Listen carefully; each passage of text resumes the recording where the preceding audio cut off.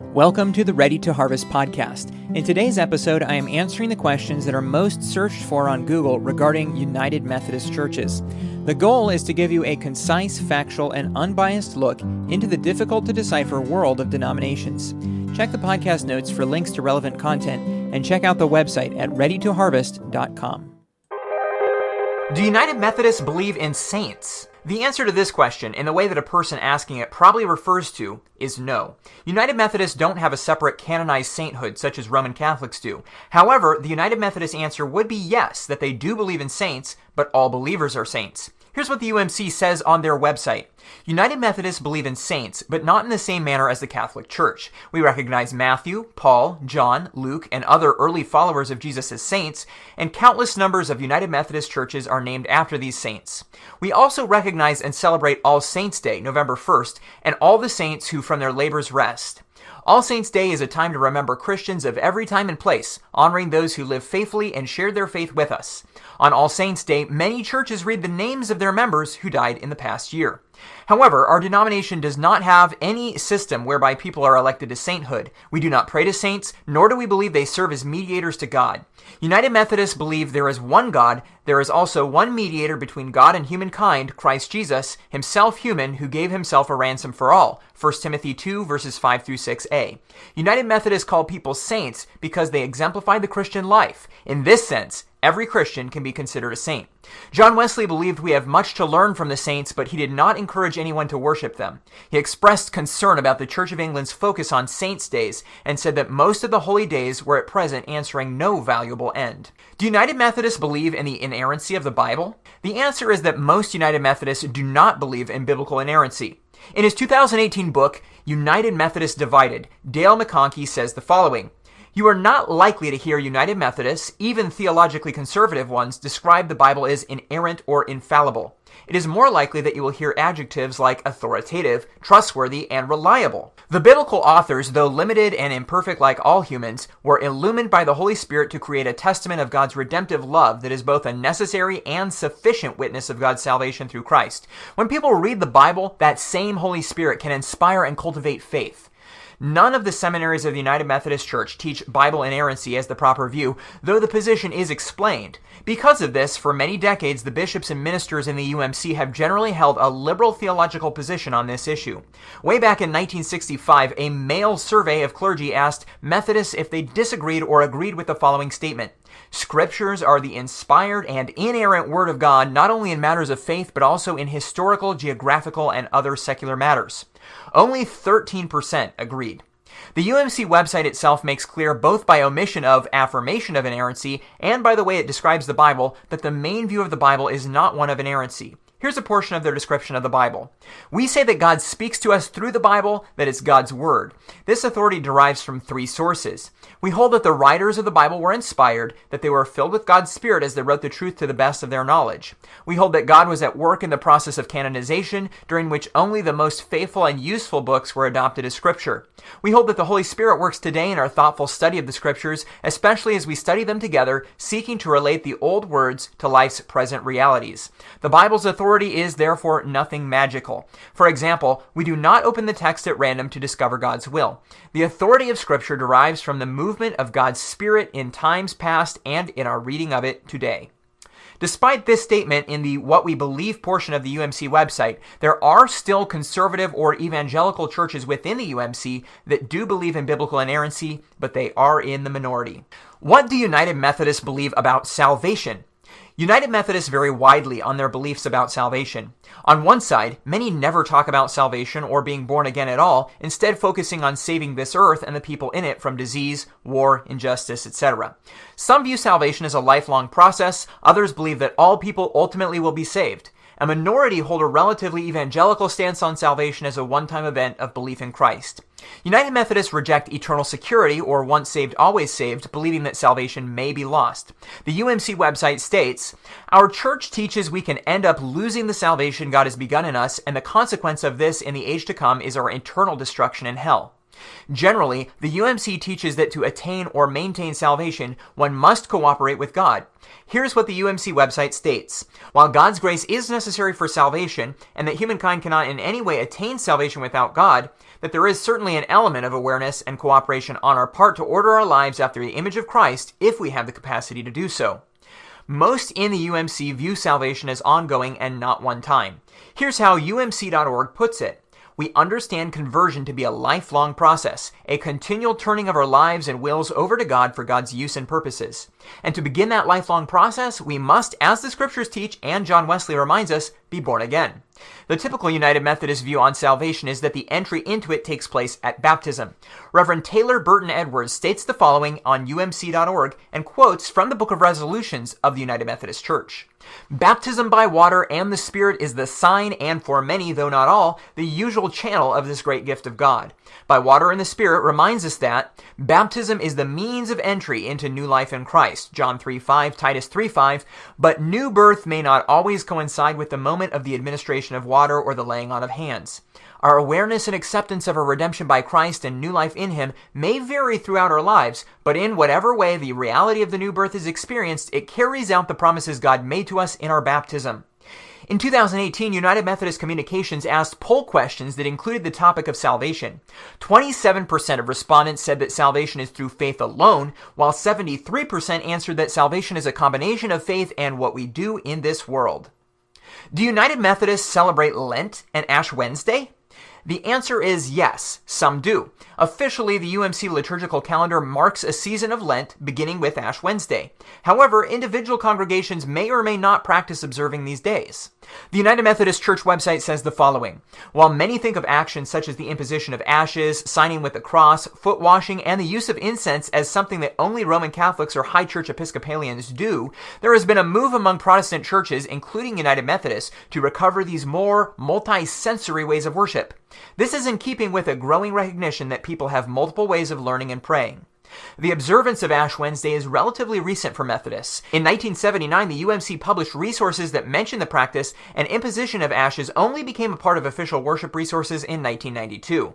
In a glossary of terms on the UMC website, the following is said of Ash Wednesday. In part, the particular symbolism of ashes for this day comes from a practice in the Roman Catholic churches in which the ashes used from the palms used in the preceding year's Palm Sunday celebration are blessed. With these ashes, the priest on the first day of Lent marks a cross on the forehead of each worshiper. This practice has become a part of Ash Wednesday services in many United Methodist churches. What do United Methodists believe about baptism?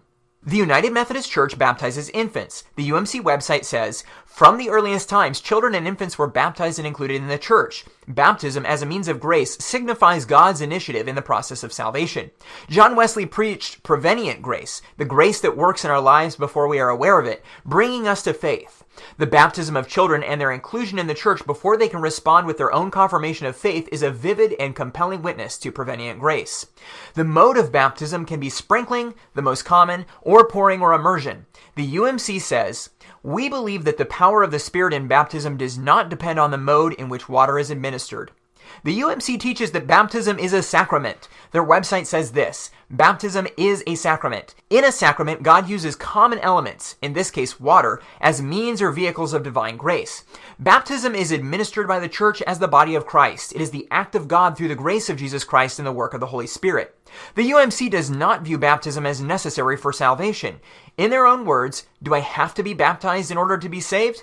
No, but baptism is a gift of God's grace to be received as part of the journey of salvation. To refuse to accept baptism is to reject one of the means of grace that God offers to us. The UMC website also says, does baptism mean that I am saved? No, salvation is a lifelong process during which we must continue to respond to God's grace.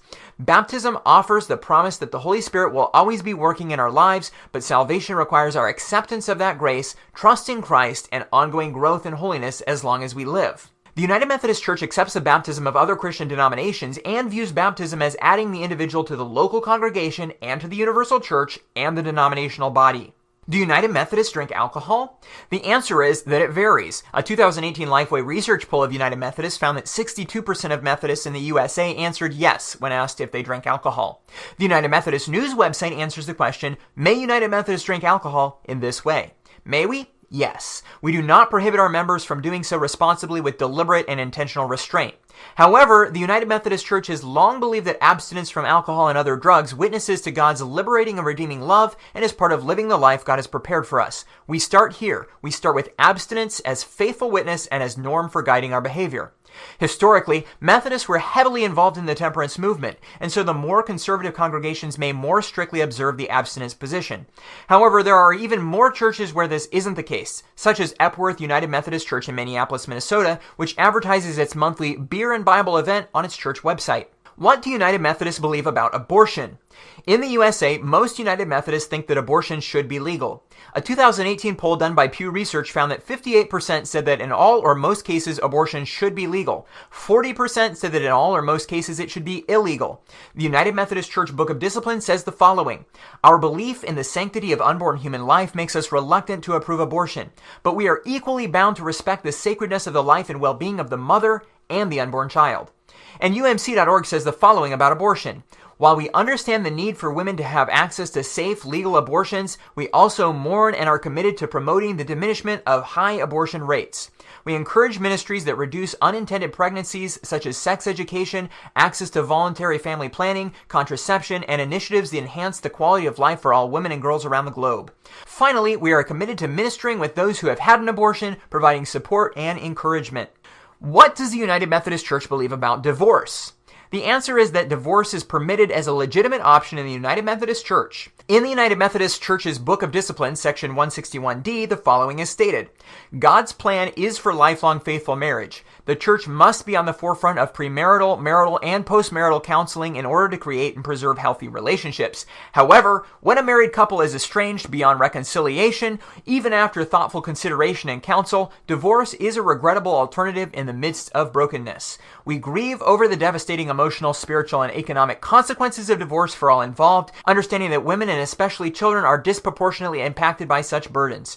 As the church, we are concerned about high divorce rates. It is recommended that methods of mediation be used to minimize the adversarial nature and fault-finding that are often part of our current judicial processes, encouraging reconciliation wherever possible. We also support efforts by governments to reform divorce laws and other aspects of family law in order to address negative trends such as high divorce rates. Although divorce publicly declares that a marriage no longer exists, other covenantal relationships resulting from the marriage remain, such as the nurture and support of children and extended family ties. We urge respectful negotiations in deciding the custody of minor children and support the consideration of either or both parents for this responsibility, and that custody not be reduced to financial support, control, or manipulation and retaliation. The welfare of each child is the most important consideration." Additionally, relating to remarriage, the same section of the Book of Discipline says the following: "Divorce does not preclude a new marriage. We encourage an intentional commitment of the church and society to minister compassionately to those in the process of divorce, as well as members of divorced and remarried families, in a community of faith where God's grace is shared by all." The United Methodist Church answers the question, can a divorced person serve as clergy in the United Methodist Church, in this way: yes. Annual conferences may develop their own policies regarding clergy divorce. These will vary from conference to conference. They also clarify that the official statement on divorce applies to clergy as well as laypersons. As early as 1984, all three of the newly appointed bishops in the western U.S. had been divorced. An additional perspective on the UMC attitude toward divorce is shown in the short 1-minute United Methodist Beliefs video on divorce, in which Methodist pastor Felicia Hopkins speaks about her own divorce. It's very clear that in the Bible, whether it's the Old Testament or the New Testament, that the Word of God is not in favor of divorce. Divorce hurts everyone involved. I know this because in 2006, I went through a divorce myself. Associate pastor at a large church, had to make a decision about what I was going to do with 2 small children. What happened to me was sad, but I was welcomed in my church. I stood in front of hundreds of people and I told them my story, and afterwards they hugged me. They had empathy for me. If you have experienced a divorce, if that's happened to you or your family, the United Methodist Church is here for you. We want to love you. We want to help you. We want you to be a part of our family and, of course, the body of Christ. What do United Methodists believe about the rapture? Most United Methodist churches don't spend much time on discussions of end times, which is known in theology as eschatology. Many who attend a United Methodist church may never have heard a sermon on the topic. Officially, the UMC has no position on end times, but most ministers who take a position would be amillennial, meaning they don't believe in a literal 1,000-year millennium, and additionally, most do not hold to a literal tribulation period or rapture. The UMC website gives an answer to the question, where does the rapture fit into United Methodist beliefs, saying, the short answer is, it doesn't. You will not find any teaching about the rapture, and it's usually attendant beliefs about a great tribulation that will befall all those left behind for some period of time before the great white throne judgment and or the millennial reign among the doctrinal standards of the United Methodist Church, the Articles of Religion, the Confession of Faith, the Standard Sermons of John Wesley's Notes on the New Testament. Why is that? Because all of these terms were invented, yes, invented, beginning in the 19th century and largely among other denominations or independent parachurch organizations sponsoring prophecy conferences. Though the person most widely credited for the development of this set of theological terms, along with another term, premillennial dispensationalism, had himself been at one time a priest in the Church of England, John Nelson Darby, he left his priesthood to found more or less his own prophecy-centered sect, the Plymouth Brethren. Influential though his teaching would become, it, as did he, became untethered from established Christian doctrine and teaching, grounded on Jesus' own and apparently repeated teaching that no one knows the day nor the hour. Wesley and his spiritual children pay attention to what Jesus said. We don't know and cannot know the day nor the hour. Instead, we are called to watch and pray, here and now, living and growing in love toward God and neighbor. Our doctrine, consistent with historical Christian doctrine, focuses not on the order of things to come, but on the order of salvation, prevenient grace, justifying grace, sanctifying grace, and the assurance of salvation that God pours abroad in our hearts. What do United Methodists believe about LGBT issues? This issue is currently divisive among United Methodist churches. There are many churches that fly rainbow flags and are outspokenly in favor of encouraging and promoting LGBT positions. Additionally, there are many churches that view homosexuality as sinful. In February 2019, this issue came to the front in the UMC General Conference. In this meeting, delegates from around the globe voted to keep in the church's Book of Discipline their current statements on human sexuality by a vote of 53 to 46%. The math of this points to the United States delegates most likely being in favor of removing this language, but they were overruled by international delegates.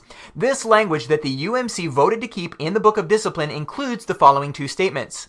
The practice of homosexuality is incompatible with Christian teaching. Therefore, self-avowed practicing homosexuals are not to be certified as candidates, ordained as ministers, or appointed to serve in the United Methodist Church. Ceremonies that celebrate homosexual unions shall not be conducted by our ministers and shall not be conducted in our churches. The fact that a large portion of the UMC is in disagreement with this part of the Book of Discipline is made plain by the page on the UMC website called Homosexuality Additional Resources, in which 9 books are recommended, several of which are explicitly and adamantly against the current wording, and none of which are explicitly for it. Notably, the author of 2 of these recommended books, Adam Hamilton, who pastors the largest United Methodist church in the world, the 22,000-member Church of the Resurrection in Leawood, Kansas, and is opposed to the wording in the Book of Discipline, had recently announced that it will temporarily withhold half of its regular support to the UMC head office, and is, along with many other of the more socially liberal churches, considering the options of either leaving the UMC to form a new denomination or resisting the current views from within the church. There are 93 colleges and universities affiliated with the United Methodist Church, and in January of 2019, the presidents of all 93 colleges unanimously made a statement to remove the language restricting homosexual marriage and saying homosexuality was incompatible with biblical teaching. In part, their statement said the following: "We call upon the leaders of the United Methodist Church at this 2019 called General Conference to honor the past and current practices of inclusion by amending their policies and practices to affirm full inclusion in the life and ministry of the United Methodist Church of all persons, regardless of their race, ethnicity, creed, national origin, gender identity, expression, or sexual orientation." The 13 United Methodist seminaries additionally stated on the day of and prior to the UMC retaining the language on homosexuality the following in part: Public opinion polls in the United States clearly demonstrate that younger people in this country, including deeply devoted Christians, do not want to organize their spiritual and church lives around the question of excluding LGBTQIA persons. It is clear to all of us as heads of seminaries that if the traditional plan passes, many students and prospective students may decide there is no place for them in this denomination. If the traditional plan passes, we may very soon lose an entire generation of leadership here in the United States. This may not be true in Africa or elsewhere elsewhere in the world, but the future of the United Methodist Church in this country is at stake here today. In short, the majority of UMC churches in the USA are currently in favor of full inclusion and non-condemnation of homosexuality within the church, and a large minority are opposed. Worldwide, the majority is opposed, but a large minority are in favor. I hope you enjoyed today's Ready to Harvest podcast. A video form of this podcast is available on YouTube or at readytoharvest.com. The link is in the podcast notes. Please let me know of Christian denominations that you would be interested in me producing an episode on by filling out the form on the website. And please let others know if you enjoy the Ready to Harvest podcast. See you again very soon.